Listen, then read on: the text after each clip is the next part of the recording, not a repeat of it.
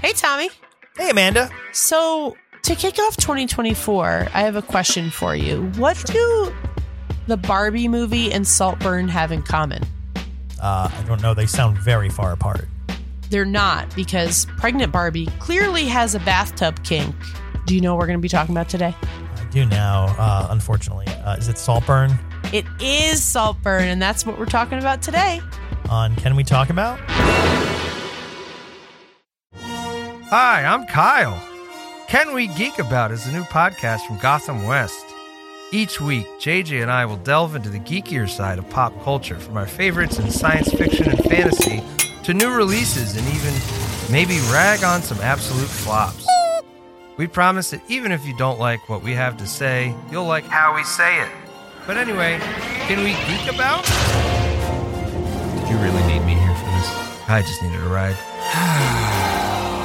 Can We Geek About? So give us a listen, subscribe or follow, wherever you get your podcasts.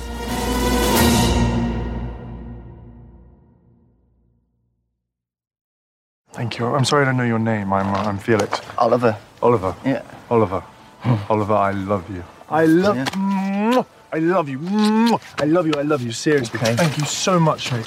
So kind. You're a fucking lifesaver, really.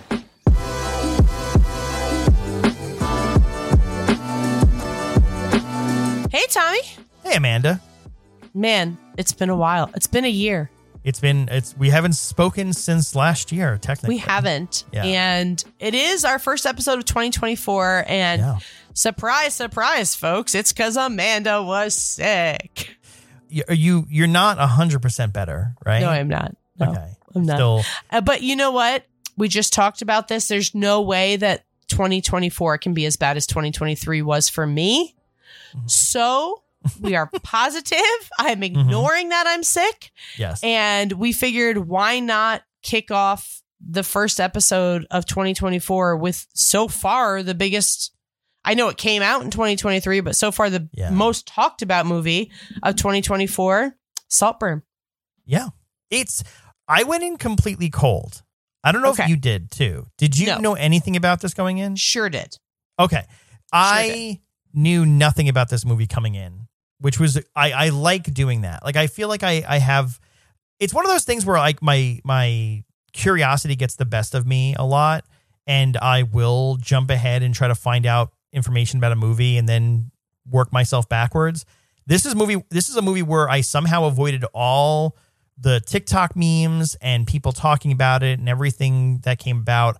All I knew was that there was a scene or scenes. I think it was like, I was led to believe it was like one scene that was like a rough, quote unquote, like disgusting or something that was making people talk, but there was no additional details about it. Okay. That's as fair. cold as I went in. And I was happy I went in cold because I'm sort of discovering what the hell the movie's about as I go, which was fun. But okay, so I will say I did not have that experience. Okay. So because of this podcast, I find myself on film and television TikTok a lot. Yeah. Mm-hmm. And Saltburn was shown at the Telluride Festival in August. Mm-hmm. So I had started to see clips and people talking about it and all this kind of stuff from August. Yeah. Then November, it was released in the UK. And then it hit Prime Video on the 22nd of December, exactly a month later. So it was like 22nd of November was the UK and US film release. Yeah. And then a month later to Amazon Prime. So okay. From a lady standpoint, Jacob Elordi have you watched Euphoria yet? No, I haven't. Okay, so I have. I love Euphoria. Yeah. Loved him in Euphoria. Acting skills through the freaking roof for this kid. And then I had been seeing a lot of clips of him playing Elvis in the new Priscilla movie. Oh, that's all about Elvis from Priscilla's standpoint. And I was like, yo, this kid is hot as fuck. Where is this little boy coming from? Then I started to see clips from this movie. And I think that I went into this movie with a different idea of how it was going to turn out. Okay. I very much knew. Expect it to be? Okay, so I very much knew that it was some juxtaposition between Barry Keoghan and Jacob Elordi. Yeah. And their characters, Oliver and Felix. Mm-hmm. I very much knew it was something with that. I thought it was going to be more relationship between them. Okay. I knew that it was like a... I didn't expect the modern day Cruel Intentions, if that makes sense. That's what this felt like to me. Yeah. Okay. Very much so modern day Cruel Intentions. Love that it's set in 2006. But my initial thing was like, okay, this is the story of a not so rich kid with a rich guy, and this rich guy's like super hot, and maybe they have this summer fling that like leads to some, I don't know, some embarrassment, some shame, and like one of them dies. That's literally what I thought this movie was going to be. I was wrong. I was wrong. Yeah. And since then, we've got some awards that they've won for this movie that we can get to later. Okay. But, there's overall, what did you think? So because I went in completely cold, my interpretation before I get any deeper, like I walk in and I'm like, oh, okay, I get it. He's this kid at college. He's kind of awkward. And then there's this like sort of, I'm trying to decipher, like, is it a sexual attraction? Is it like like just attraction to like, he's the cool guy? Like I'm trying to figure out what the movie is trying to tell me about these characters. And I didn't even know what the hell the title meant either. Like at some point I'm like, oh, is a Saltburn a thing? Like someone like, I didn't either. Yeah. I didn't know where this was going. And then I think what caught me too is early on, there's that other kid at Oxford that the main character, Oliver, he like is sort of befriends him rather than Oliver the math befriending kid. Yeah. And I was like, oh, is something going to happen there? Because like clearly that Me too. guy, like, Yeah. I didn't know what was happening. And then eventually we leave Oxford and go off to Saltburn, right? The Saltburn Manor or Mansion, whatever it's called. And then it was just, I wasn't sure if the movie was going to go dark or if it was going to, like, I didn't know what the movie was making itself out to be, which was a super fun ride because yeah, absolutely. Especially if you're going in and not knowing what to expect, it's I don't know. I felt like I felt like I probably wouldn't have enjoyed it as much if I knew what to expect. If I was just sitting there waiting for the story to unravel or this thing to happen or that thing to happen. So I'm glad I went in the way I did because I don't know if the movie would be as enjoyable as it is if it weren't for that. If that makes any agree. sense. I'm glad I was so wrong. Yeah. I'm glad I was completely wrong. And I will say just the plot of this movie is essentially in the fall of 2006, a scholarship kid named Oliver Quick struggles to fit in at Oxford, and he befriends a rich kid, Felix Ken. I forget how they pronounce it, but so he's super fucking rich, and there's some royalty there. Is there? They don't say what it is, but like he's like dead relative. There's George V. Yeah, it's never explained where their wealth comes from, right? It's never like explicitly explained where this family gets their wealth. Am I wrong in that, or? I remember there's a scene where someone says like, "Must be nice to have all the money and the title." Okay. So I'm assuming that probably comes along with whatever the situation is, but. You know, Oliver becomes friends with him and tells him that his family's drug addicts, both his parents are dealing drugs and they're addicts. And, you know, Felix feels bad for Oliver and invites him to spend the summer at his family's country house. But there's like, to your point, the kid in the beginning, there's just so much to talk about with this movie. But like that kid, I kind of have a feeling you get the idea that Felix, played by Jacob Elordi, has a new summer project, like a new kid that he brings home every summer. Because the family constantly says like, "Oh, I like you better than last year's summer kid," or whatever.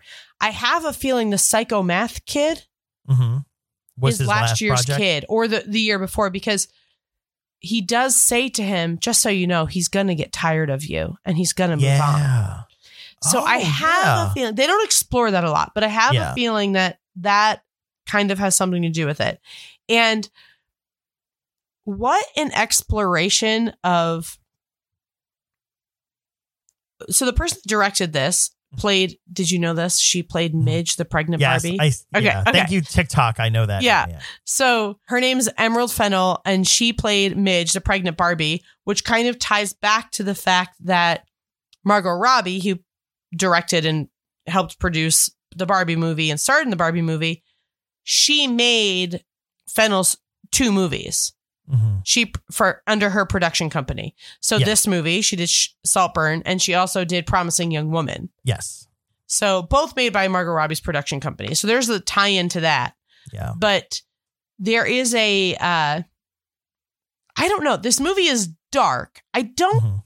Wikipedia says it's a black comedy psychological thriller. I'll agree with psychological thriller comedy. Yeah.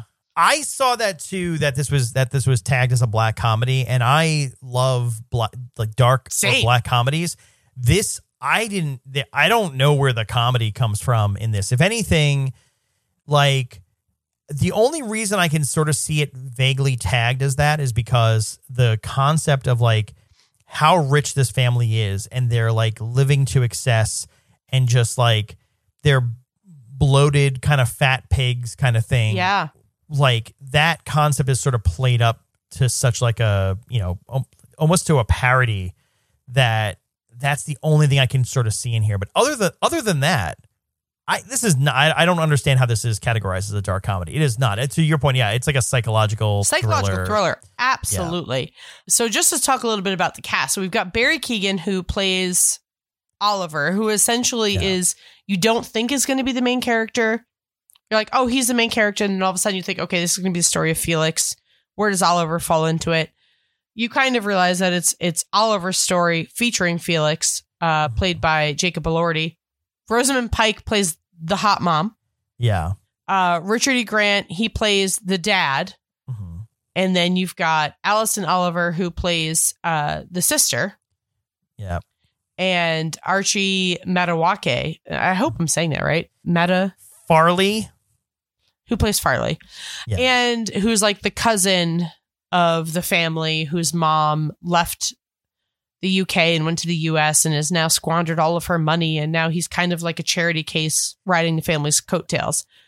But there is a huge, and I don't know if you know this, there's a massive Greek mythology undertone to this whole thing. No, you're not. Someone else mentioned to me. I mentioned I saw the movie, and then a friend of mine mentioned, it's like, oh yeah, there's like so many, like, it's one of those movies where if you go back and watch it again, there's like all these like little, like symbolisms and things that you might catch on the second watch. You might not pick up on the first. You know that I was obsessed with that the whole movie. Yeah. That was my thing. So it's essentially the story of, it's a story about hubris, which is an adaptation of the Greek mythology about the Minotaur, who is Oliver, who's created for punishment for the Greek god Cretes, who is super ungrateful. Yeah. And the Minotaur, played by Oliver, played for Oliver by Barry Keoghan, is essentially the Minotaur that comes to threaten this family. Yeah. Felix is played as kind of like the Icarus character, who was the son of the architect that created the labyrinth that embodies the Minotaur story. And it's funny enough, that is the whole maze in the center. Huh. That's the labyrinth from Greek mythology. Like there's so much to it, but essentially that even the Minotaur is like shown throughout the whole movie. And in the maze, when Barry Keoghan's like standing there with Jacob Elordi and like, they're essentially kills him, he poisons him with the liquor bottle. Statue behind him that's a Minotaur is the same body as Barry Keoghan, so that people would be like, oh, okay, I get it. And the Minotaur that he's based off of, essentially was summoned to create chaos and destruction for the family and pick off the family one by one because they were so disgusting with their display of wealth and how they spent their money and all that kind of stuff. And also I saw a TikTok today about how they compare it to The Shining, how the labyrinth is also like the story of a man's like delving into his madness, just like in The Shining, I forgot about the scene where he's got the maze on the table in front of him and he like goes more mad and more mad. Same thing. And essentially the Minotaur becomes both the monster and the victim because he gets stuck inside the labyrinth forever. Essentially what Oliver does, he's stuck in Saltburn forever. Yeah. And Icarus, the son, essentially Felix, flies too close to the sun despite his parents' warnings, and he dies, and he escapes a tower that he was put in looking over the labyrinth that he can never escape by growing his own wings. So he flies too close to the sun, he dies, and obviously so does Felix wearing wings. Yeah. While Oliver is dressed like a Minotaur for his birthday party. Wow. Also, I'll give him this. I mean, Oliver looked great in his party outfit. He sure did with his little no shirt and white jacket. This is kind of cool. That's my biggest takeaway. Exactly. I do want to say, though, there's a couple things, because this is supposed to be based on 2006, Oxford, England. They're at Oxford, and, you know, essentially Barry Keoghan's playing the, what did you say, the scholarship kid? Yeah. And Jacob Elordi is like the rich kid. Again, giving very much Cruel Intentions, right? Yeah. Like trying to get into the cool kid. Did you expect Barry Keoghan's penis as much as you saw it? I only expected it because that's essentially what I was warned about.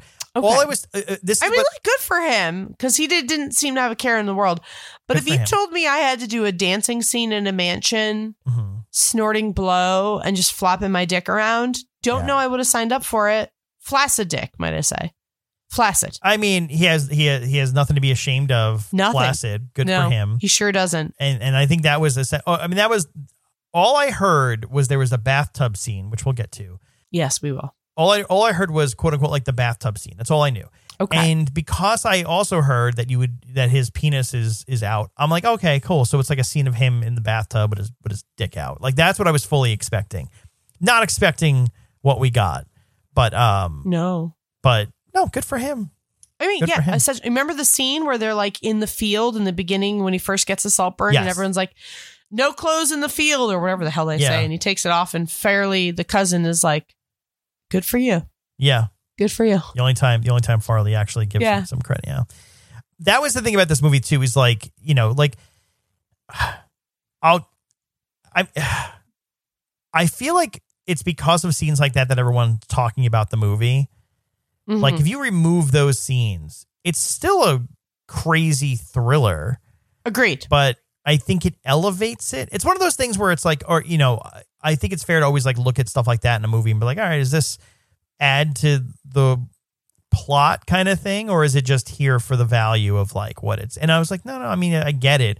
I don't have to like it. I'm like, it's not my kink, as I've said, but like at the same time too, I'm like, I totally get it. Like, also I fully thought that him having sex with dirt, was the scene everyone was talking about. Completely improvised, by the way. Really? That entire scene was completely improvised. Love it. I'd love just to lay there and be like, you know what I'm going to do? I'm going to fuck this dirt. Don't do that. Put it back. Put it away. Just put it away, Barry. Everyone's looking over at the director Emerald and be like, why is she not cutting? Why is she allowing this? But I will say that it does explore like how psychologically unwell he was. And I will say by the end of the movie, all I could think of is his lovely, normal parents just wondering where the fuck their kid is. And he's just out here drinking cum water and fucking mounds of dead dirt. Yeah. Wait, can I ask a question? All right, this is going to jump to the end, back to the beginning, and then some. But here's I think this movie the whole thing is jumping around, so you're fine. I don't know if this was ever answered. So I understand, and obviously, I mean, we're way beyond spoilers, but like, I understand he planned this, right? He planned the meet cute with Felix. Yeah. Is it ever explained the thing in his tire? Yeah. Is it ever explained why? Like, is it ever explained why he targeted Felix? Yes. Okay. Ready. So Venetia says in the scene in the bathtub. Yeah. Right. So she's in the bathtub. Yeah. And she's like, you're not a leech. You're not like you're not sucking us dry. Yeah. You're a moth and you're drawn to shiny and pretty things, but you have to poke holes in those things to consume them whole. Like you poke holes in everything until you can consume them. And that's what you did with my family. You poked holes in my family and then you consume them whole. So then it kind of like flashes back at the end of the movie to Felix doing all these things. And so he arrives to Oxford. First day, what's the first thing he sees? Jacob Elordi with his little eyebrow ring, Felix. Mm-hmm. Yeah. Standing there with all of his rich friends and like nobody's talking to him. Nobody's acknowledging him. Okay. And essentially saying like, you're like a moth. Mm-hmm. You want the shiny and pretty things. So he's like obsessed with getting the things that he cannot achieve. And he becomes so obsessed and enamored with them that he figures out how can I not only get them, but like break them down to nothing. And he sees that first day, as soon as he walks in, that's what he sees is Felix standing there. Okay. That big group around him. Yeah. So he's like, that's what I want. That I want to be that guy. Okay.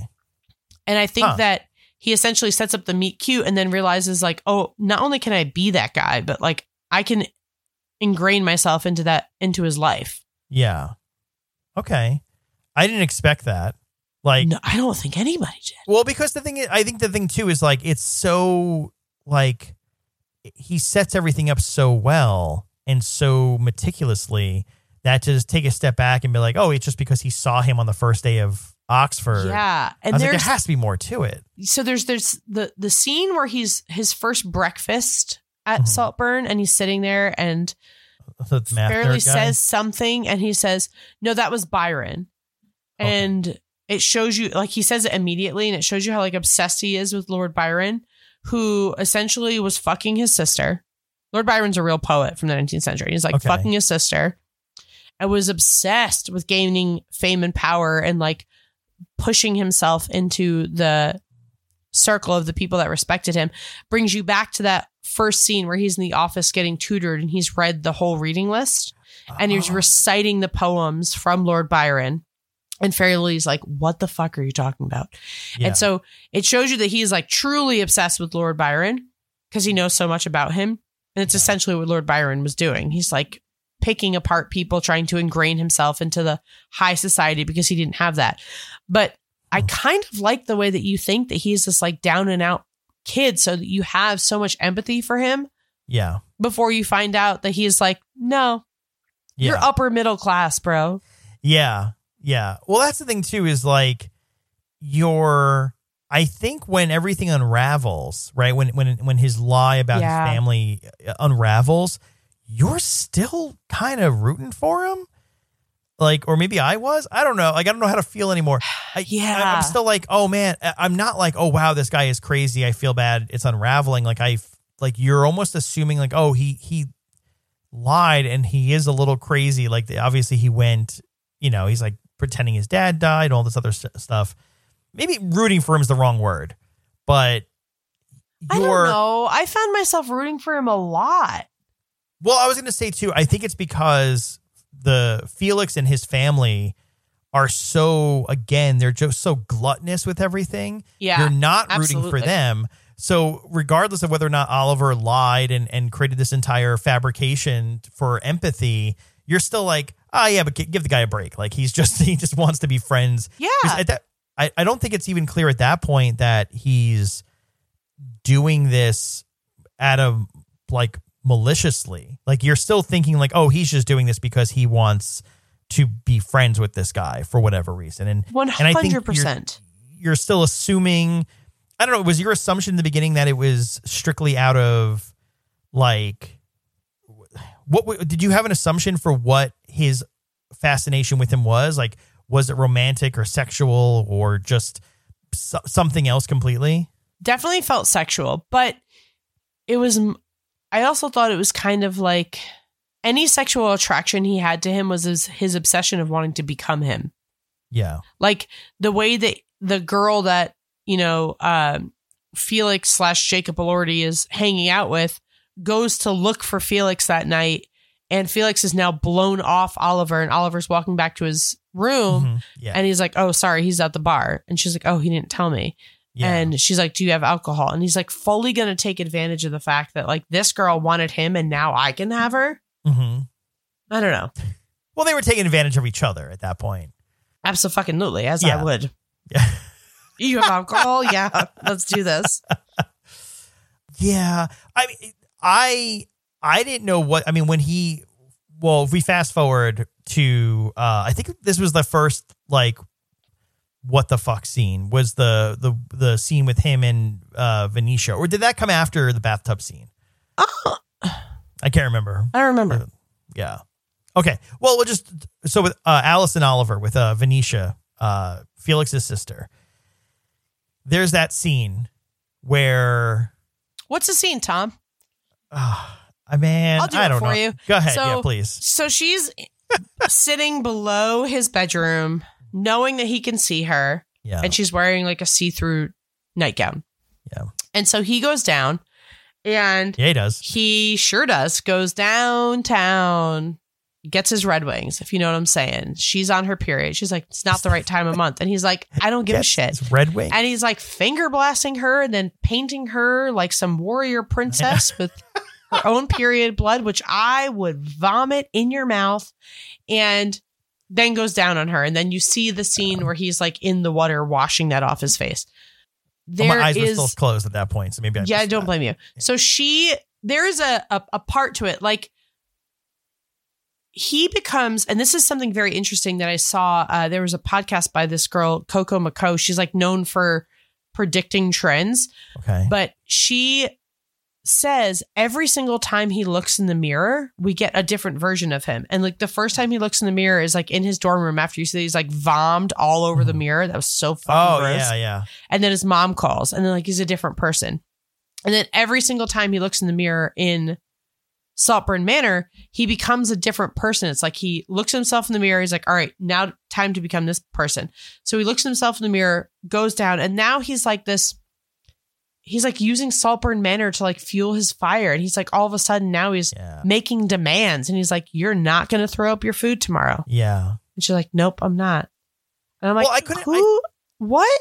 Like, I thought that was like just them being kinky and them just like having this like dominant role play thing. But then he does that with Fairley as well. Yeah. He like climbs on top of Fairley and is like, let me give you a little HJ, Fairley. You're not going to be a dick anymore, right? And he's like, yep.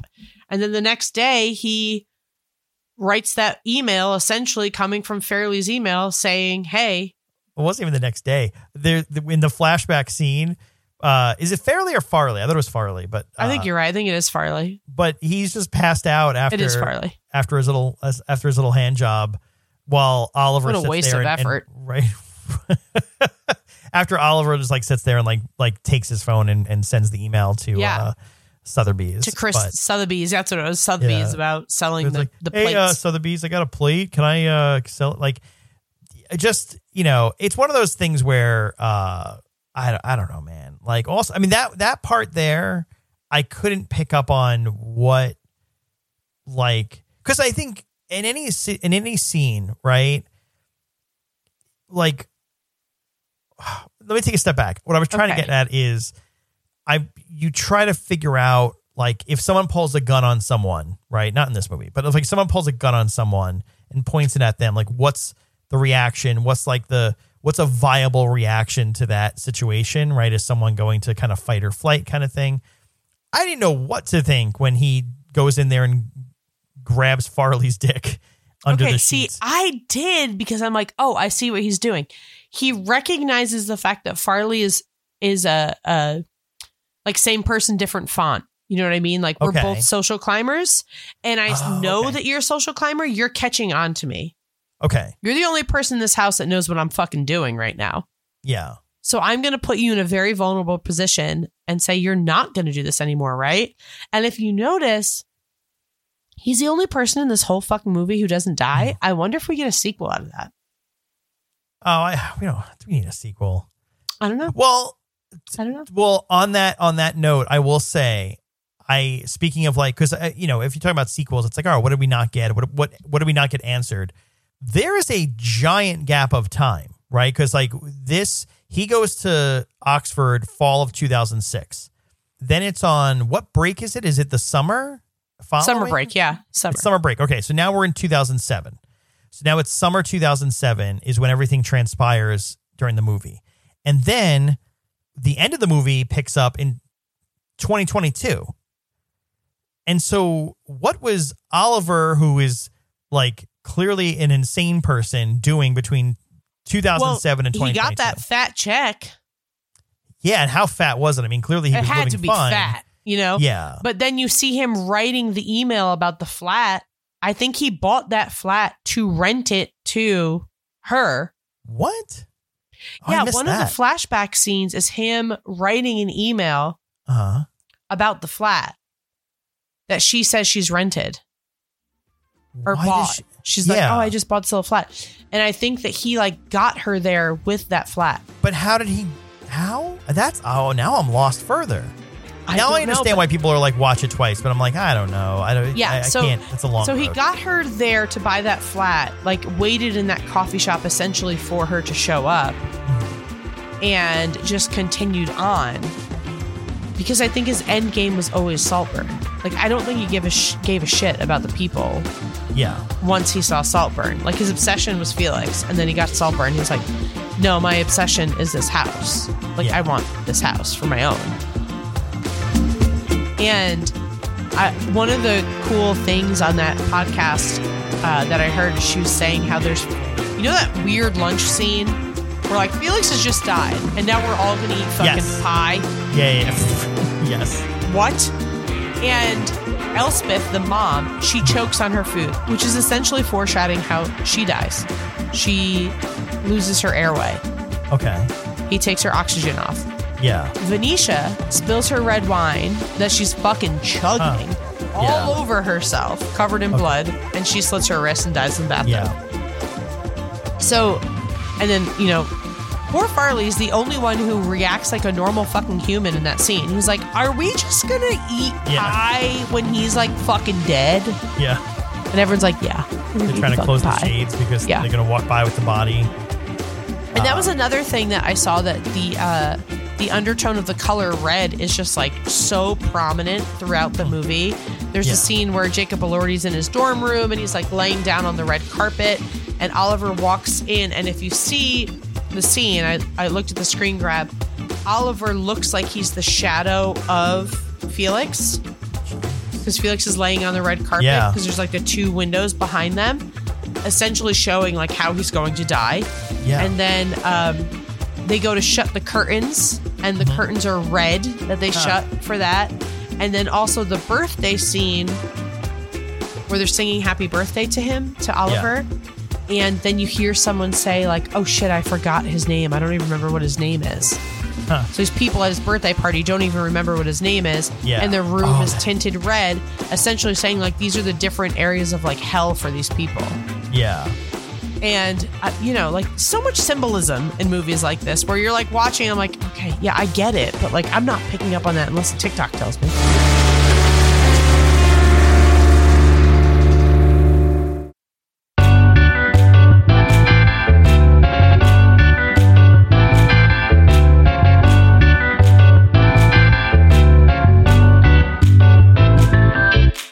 Can I throw out something that's been the part of the movie that I picked up on a lot?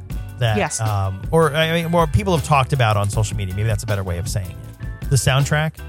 Oh, it's so good. So just for context, you know, I have a hand in the dance music industry, or at least I used to.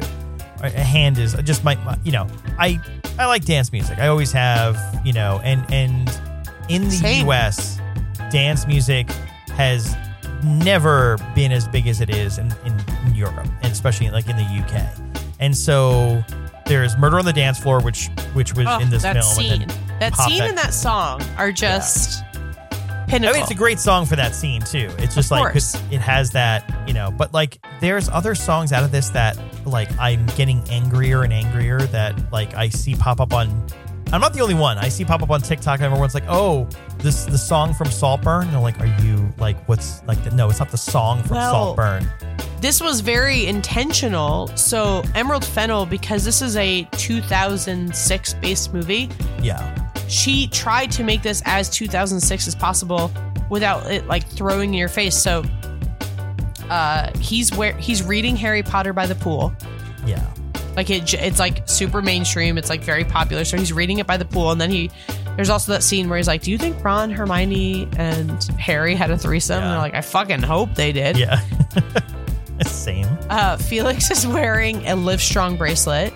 Yeah. When they do karaoke, there's like, they're listening to Flo Rida and like, yeah, all this stuff. So she wanted Arctic Monkeys to be the main song, like the Murder on the Dance Floor song. She wanted to license an Arctic Monkeys song. But Gen Z has like caught on to Arctic Monkeys and repopularized them. And she's like, I feel like that would take everybody out of the 2006 vibe. Yeah. Because it's so popular now.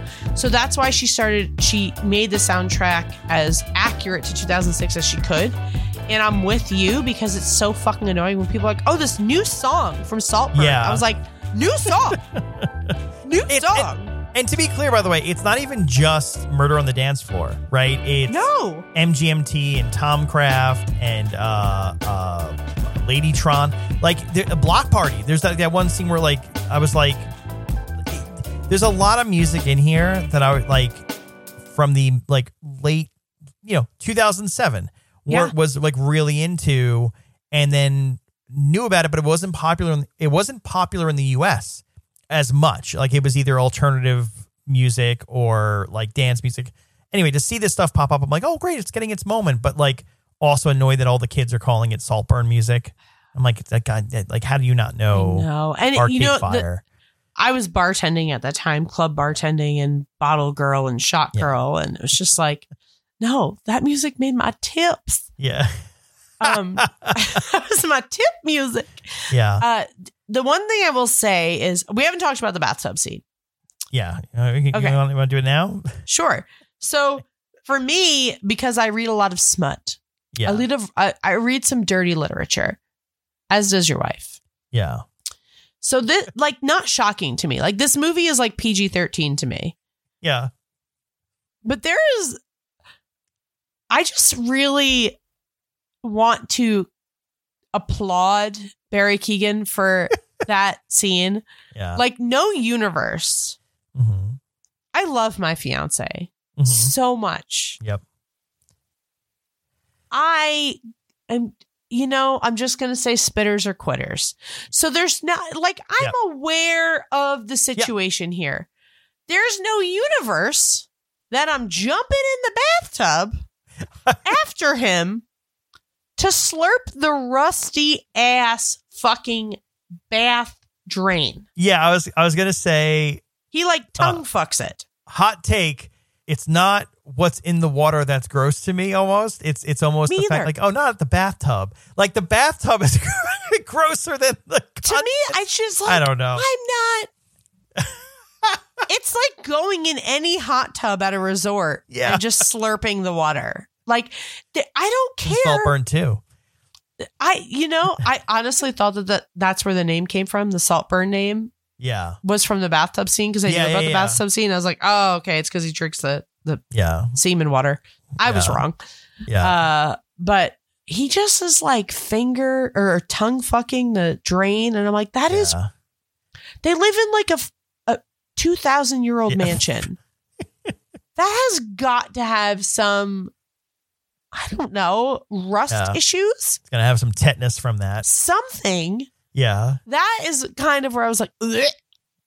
Yeah, I mean, and I'm not trying to get too deep here, but yeah, to me, it, like, because, I'm an open-minded person, fine with whatever you want to do.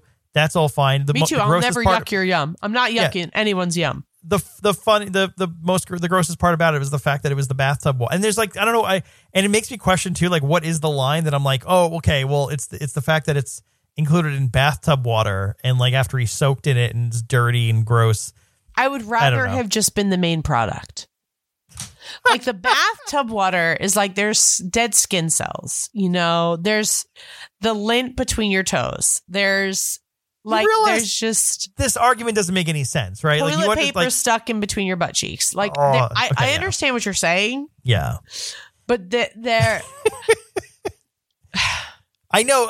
This is. Maybe this is also why it's not even. It's not something to dissect too hard because you start getting into. I'm going to. And also, I will say, I've seen plenty of girls and men and women. Yeah. Who sell their bathwater on the internet. Oh yeah. That's a corner of the internet. Yeah. So I get it. Yeah. So are people doing that? Are people like buying it on the internet and then like sipping it? Like what are they like? Someone's got to be doing it for it to have made it this far into the films.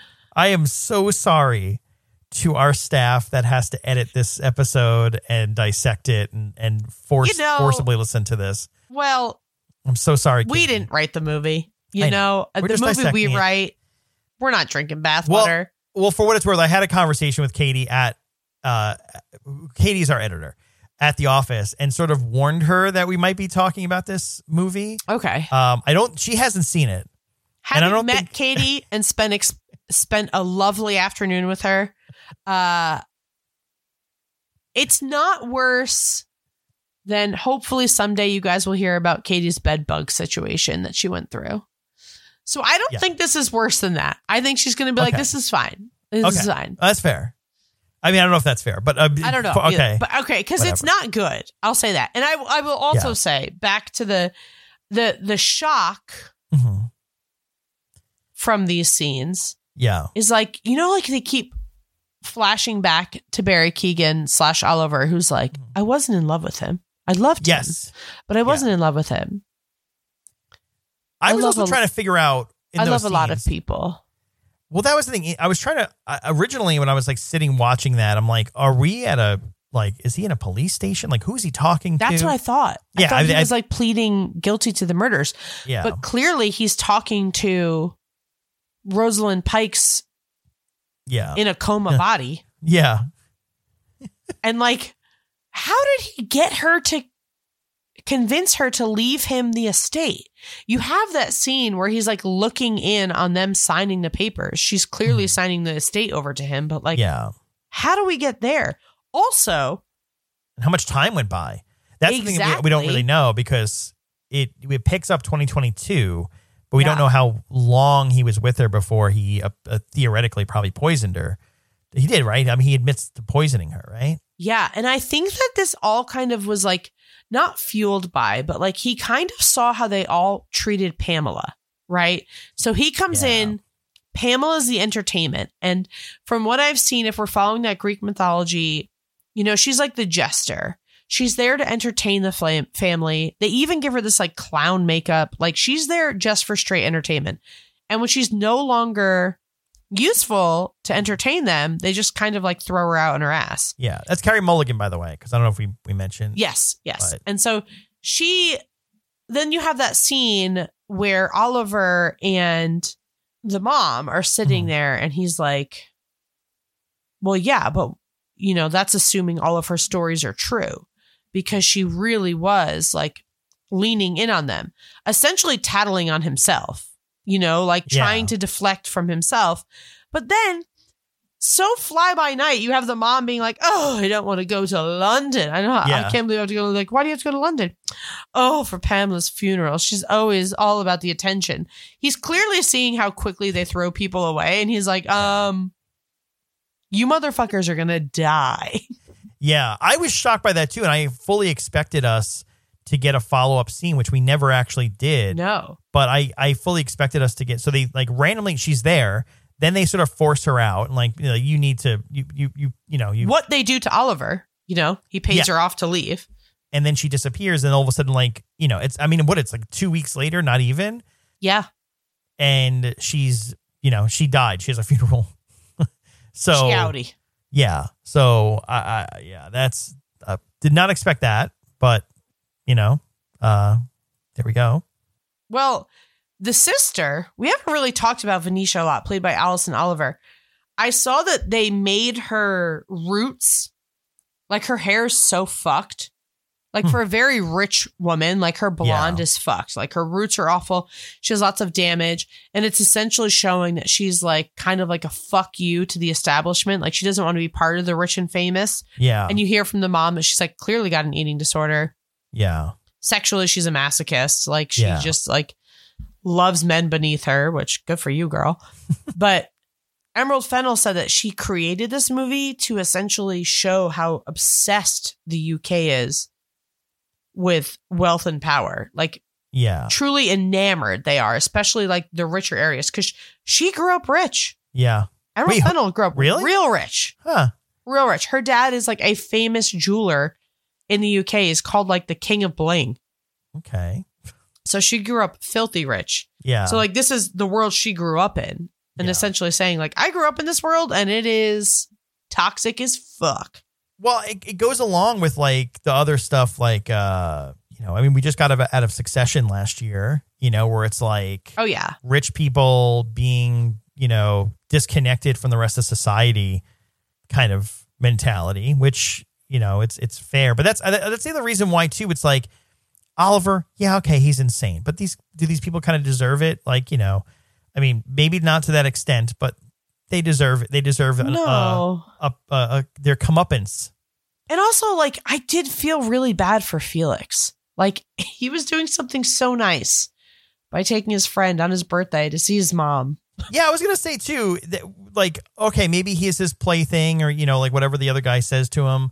But at the same time, too, it's like, yeah, at some point also, like, rich guy or not, like he invited him, he cared about him, he invited him up to his house, his family for the summer just because, he didn't have anything else or, at least said that. So manipulation, great. But also at the same time, too, I'm more shocked how easy it was for him to manipulate him into becoming his like best friend. Yeah, agreed. And also, I don't know if you knew this, time for fun facts, but Oh, yeah. Timothée Chalamet was almost Oliver. And I can kind of see it. I could, what's funny? I could have seen Timothée Chalamet as Felix. Ooh, yeah. More than Oliver. Dude who plays Oliver does it really well where he is Barry, is it Keegan? Is that how you pronounce the name? I think it's Barry Keegan. He has like it's really funny, like his face like just can play either side, I guess. Yeah. Like whereas I feel like Timothée Chalamet has like that pretty boy, like, it fits Felix a lot better than I think Oliver. That's my take, but I didn't know that. One of my favorite fun facts is Rosamund Pike actually lived in the Saltburn house while they were filming. She lived there. Lucky her. Little fucking bitch. So Barry Keegan, when he was offered this role, he said he was going to approach it by playing 5 different characters, and he labeled each scene with different Olivers. So there's like Oliver 1, Oliver 2, Oliver 3, Oliver 4, and Oliver 5. And then he had 5, which we love moleskin notebooks. He had 5 different notebooks that he detailed each version of the Olivers. Jesus. And isn't that so fucking weird? But the house that they actually filmed in is the Drayton House in Kettering in the UK. And it was built around 1300. 1300. Jesus. We don't have old things like that here. Nar. For reasons, obviously. Also, can I point out something? Do you know how old Rosamund Pike is?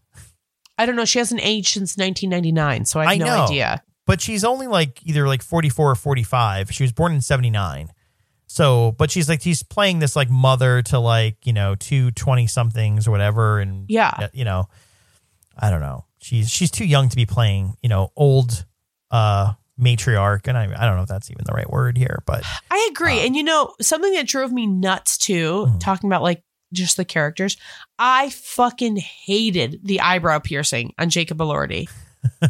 And apparently Emerald Fennell, the director, she like fought tooth and nail for him to have the eyebrow piercing because it was like super popular in the UK and like men's clubs and stuff in 2007. And I fucking hated it. I hated it. I hated it. But I totally get it. I mean, it fits the time period and the character, I think. I think.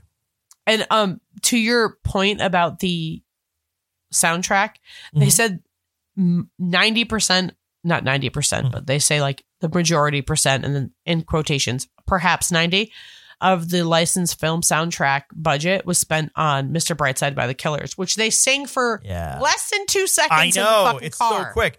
And by the way, can I just point out, because our sister podcast In Sync did an episode about Mr. Brightside in The Holiday back in December. Love. So as soon as that popped up too, I'm like, oh man, there's that song again. You know, just it I mean, it was such a big song around that time period that, like, yeah, if you're trying to nail down a time period and like, you know, late 2000s, what better song than Mr. Brightside? But yeah, that wasn't even like that featured in there. I know, so crazy. And like, this is the one fun fact that I don't really understand what it means, but you will.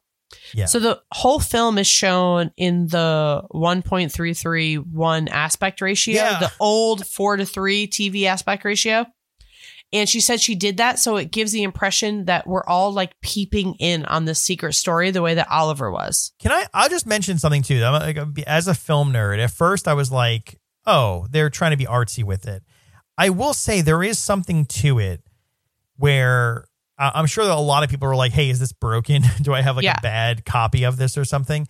But there is something to it because your eyes are kept into that box that you don't have. Yeah. Right. You're not wandering around a scene. You know, whenever there's a scene and it's widescreen and it's filling up the frame, like your eyes can wander or notice something in the background, but like everything is so tight that you don't have room to sort of wander in a different direction. So I did appreciate that about it. Oddly enough, it was one of those things where like I didn't notice it, but I think that's on purpose as like they filmed it. Cause like I have a hard time watching like some old TV shows that are filmed like in, you know, old aspect ratio. Like, I mean, funny enough, this was an argument that the guys behind It's Always Sunny had not that long ago. There was like some speculation about how hard they were arguing about it because it came up during their podcast. But that there were some people who were like, oh, you guys should go back to the old 4:3 format, like the widescreen. Like it just doesn't, you know, for like the type of comedy and everything they're shooting. But anyway, yeah, no, I thought it took me a minute. My wife noticed it. She's like, why is it just a square? And I was like, oh, clearly they're just trying to go for something like an aspect ratio. But yeah. And you know, what's so crazy is I didn't realize it until you're just saying this. Yeah. I watched it on Amazon Prime on the TV, and then I finished watching it on my phone. Yeah. While I was doing defensive driving, of course, and was very high on edibles. And normally when you do a screen on your phone or your iPad, you get like a rectangle. Yeah. This was a square and you couldn't change it. Yeah. I just realized that. Can I just point out? Wait, I feel like that's a line from a movie or something where someone's like, they learned how to drive drunk so that, you know, like then they know how to, then when they learn how they actually drive, they know how to drive while drunk. That's how they learned how to drive. You took edibles while taking a defensive driving course? I'm not done yet because I'll be honest with you. There's like these little tests that you have to take, and I thought you had to pass them. Yeah. And it shows this car. I'm doing the improv comedy one, and it shows this car driving down the street, and you have to tap the screen of what you have to look out for. Your girl couldn't fucking do it. I could not get it. I was like, pedestrian. And they were like, wrong. Yeah. And I was like, what the fuck? Bus. And they were like, wrong. Yeah. One of my favorite fun facts, by the way, is I found it on IMDb, and it says when Felix was sitting in the garden eating an ice cream, he was reading Harry Potter, which I did bring up. Felix Felicis is actually a potion in Harry Potter, which makes a drinker lucky. And the brewing time needed to make this potion is 6 months, which is exactly the time that Oliver knew Felix, according to Venetia. Oh. And he was the lucky one.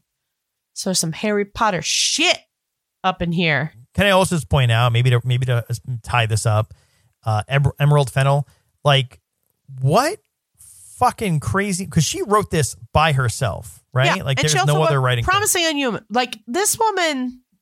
Yeah, but here's the thing. I want to drink with her. Yeah, Promising Young Woman, which I still haven't seen, but I know enough about because of the other podcast, In Sync doing it. But I will say, like, we're like the storyline for that I do know about. I'm like, okay, you know, it's like a little bit of like revenge, you know, like there's something to that. I feel like I can understand revenge, I guess. This comes from a dark place. Like this, very dark. You know, so. But she was the rich person. I know. And yeah, you're right. And also I saw that the the last murder on the dance floor scene took 11 takes. Imagine just flopping your dick around for 11 fucking takes. And it's not like you can just walk around. He is flopping that thing. He is flopping. I feel like some of those moves were intentional to flop it a little bit more, to like let it swing out, a little bit. Well, obviously, of course. And I also feel like, I don't know. There, I don't know. What are you going to say? I feel like poor Jacob Elordi, right? Like he gets this movie. It kills it. Yeah. Nobody wants to see Barry Keoghan's penis. We all signed up to see Jacob Elordi's penis. All 6'5" of him. Yeah. What's up with his height? He's that tall? He is. That's insane. Yeah. Again, two very not conventionally attractive people. Yeah. Have just, I don't know who is styling Barry Keoghan right now for all these award shows, but my God, he is fucking killing it. Yeah. Can I also point out too, this is a weird one too, because I didn't know him at all, right? Like he was completely new to me in like. Really? Yeah. Didn't know who he was or where he came from or anything. And then, yeah, when it ends up coming up, that's where I was like sort of shocked, where I was like, wait, he was the guy, like, because there's like a scene in the background somewhere in the Batman where like he's the Joker, apparently. You didn't watch the Banshees of Inisherin?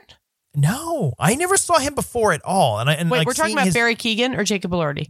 Barry Keoghan. Okay, yeah. He was in the Banshees of Inisherin. He plays kind of like a mentally challenged adult. Yeah, kind of. He's very, very endearing and very sweet. Yeah.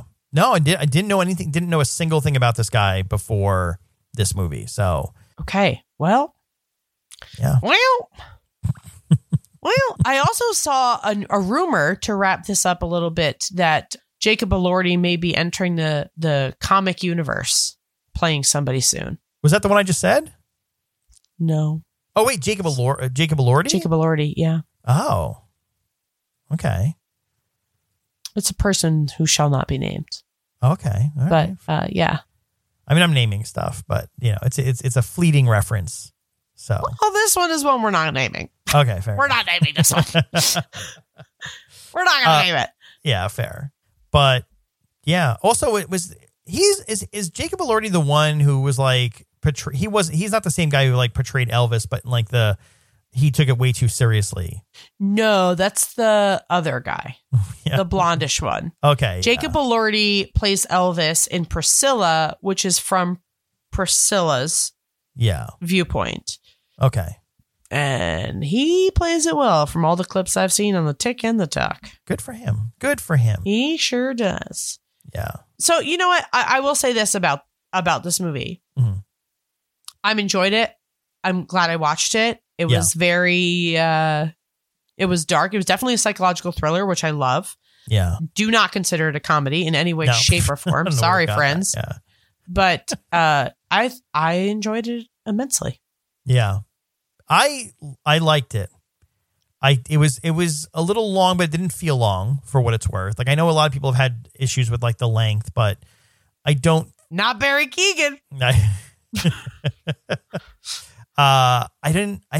Yeah, it was good. I'm glad I saw it. It felt like a ride. And that's. I'm not going to watch it again. Yeah, no, me either. Okay. I know there's symbolism in there. I know there's things I missed. I don't have the patience to go back and watch it again.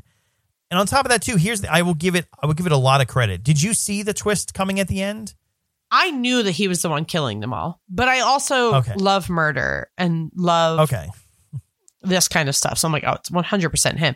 Yeah. But I didn't see them playing it out the way they did. You know what I did enjoy about this a lot is I love movies.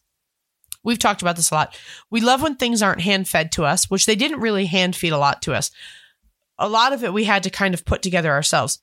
Mm-hmm. But I do really like the fact that they really wrapped this up in a bow. Yeah. And like they could have ended the movie with him by her side saying, I really enjoy taking care of you. I'm going to enjoy taking care of this house. And not shown us having him admitting to killing everybody and us putting that together ourselves. Yeah. But I enjoy the fact it didn't feel spoon fed. It didn't feel like they were force feeding it to me. It felt more like, no, let's just see how dark this eat the rich, mentality of his goes, and just showing the way that he killed each of them. I would have really enjoyed reading this as a book. I'll tell you that. This would have been a fantastic book, but I didn't hate it. I wasn't done with it and being like, oh God, I do not want, this is going to be a rough episode. Yeah. Sometimes I watch movies that like everybody loves and then we talk about it and we're like, it's okay. Yeah. Well, I didn't know anything going in. And so obviously when people start dying, I'm assuming it's his fault, right? Because I'm sort of picking up on that. And so the like revelations that come about, how he killed everyone, I'm like, okay, like that answers that ties that up. But like how it was all planned from the beginning, that was the part that I never saw. Yeah, that was bananas. I will say there was a part of me that really thought it was the math kid that killed Felix because he got jealous of Barry Keoghan and Felix's relationship and was like, no, you did me dirty. I was at your house last summer. I'm invited to this birthday party because I'm friends with him and I'm going to kill him. That's where I thought that was going. Obviously, I was wrong. That can be for Saltburn 2. Salt kind of burns.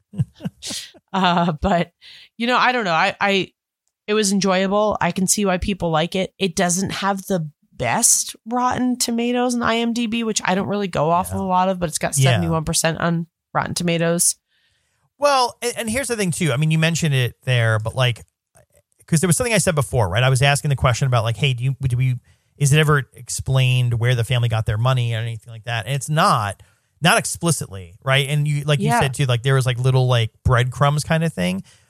To me, being spoon-fed details that like explain a backstory or something aren't always necessary. So I like the fact that we don't have to know where this family got their money from. Like because they're so aloof about certain things, like them not fully explaining, for instance, how did Pamela die? We don't know. It's not explained. That's okay. I'm okay with that because it's sort of like they're so aloof about her dying. They could care less that it's never even explained. Although it seems sort of precarious. Like, did she? Seems like a suicide. Yeah. Well, she does say like she's right. She'll like, do anything for attention. Right. Yeah. So it's sort of insinuated like, oh, she killed herself for the attention. So I'm okay with stuff like that. And I think that's actually sort of like helps, like the lack of spoon feeding the audience is actually good. But I also, because this is kind of percolated with like such an audience and like younger generation, I can also see how they would be turned off by the lack of information being given to them. And you kind of have to like figure it out, or there's a lot of symbolism and things like that. So it's, I don't know, maybe it's a cross section of the audience that's getting this movie, but I also feel like it flew above people's heads. Yeah. Like some of this I think is a little like it's 100% eat the rich, that kind of thing. The Greek mythology behind it. I'm a huge Greek mythology nerd. Yeah. So I really enjoyed that. But I can see where people are coming into this for the gratuitous sex scenes and the, wildness and all that kind of stuff and leaving being like, what the fuck was that? Yeah. But I mean, it's like watching any other like A24 movie where you're like at the end of it, you're like, okay. All right. Okay. But all right. So if someone's never seen the movie, well, we can, maybe this is a good place to wrap it. But like if someone hasn't seen it yet, and they somehow got through this entire podcast listening to us spoil the whole thing, like, would you recommend someone see it? Yeah, I think so. If you enjoy this type of movie, if you like a psychological thriller where there's twists at the end and it, of course it's 2024. Of course we're going to see some pain just flopping about in a mansion doing lines of blow. But I think that it also, for the people that really like to dive into a movie and symbolism and that kind of stuff, I think you would really enjoy this movie. And that's why I think, like you said, there's a gap between the people that are obsessed and the people that are like, it was Yeah. Well, Also thinking about it and thinking about the more you talk about, gratuitous full frontal male nudity in this movie, I feel like this is one of the rare movies where there's full frontal male nudity without any female nudity. It's about fucking time, Tom. It's about time. It's what the Barbie movie's been pushing for. Like that's what It's what Midge was pushing for. Pregnant Barbie. Yeah. So, well, I'm glad we finally got back together. Me too. To talk about, bathtub scenes and I mean, that was the thing too, is like, I think I texted you and I was like, because you messaged me a while ago and was like, have you seen Saltburn? And you're like, everyone's talking about it. And I was like, oh, yeah, all right. And like whenever it's like, quote unquote, everyone's talking about it. Yeah, it that's not your vibe. Off. I know when I say that, I'm like, well, now Tom's not going to watch it. I should be like, have you heard about Saltburn? No one has seen it. But full credit, because I think this is where it came full circle. My wife was like, it was like early in the morning too. That was the other thing. It was like breakfast time. Oh my God. I know. You said we're watching Saltburn. I was like, it's so early in the day to watch someone drink semen bathwater, but okay. Because she saw enough TikToks about it. She's like, we have to just watch this movie. And I was like, good, glad, because Amanda's been trying to get me to watch it. And so we ended up throwing it on. And I had to pause it for like a couple hours. I got to, I think, Felix's death, and then had to pause it and then come back, and there was still a half hour of movie left. So I had to take an intermission. The pool scene where they're all sitting by the pool, and he's like, "Are you mad at me?" And I was like, "Oh yeah, I don't fucking remember any of this." So I had to like rewind 30 minutes and watch it to the end. But if you haven't seen it, go see it. If you listen to this entire thing, I don't know why. And it's our first 2024 movie, and we hit it with a new one. I'm sure we'll throw it back soon, but we hit it with a newbie. We'll be back with old stuff that you've already seen, and you don't have to go watch and do homework before you watch. Yeah, exactly. Well, happy 2024. Happy New Year, everyone. See you. Bye. Bye.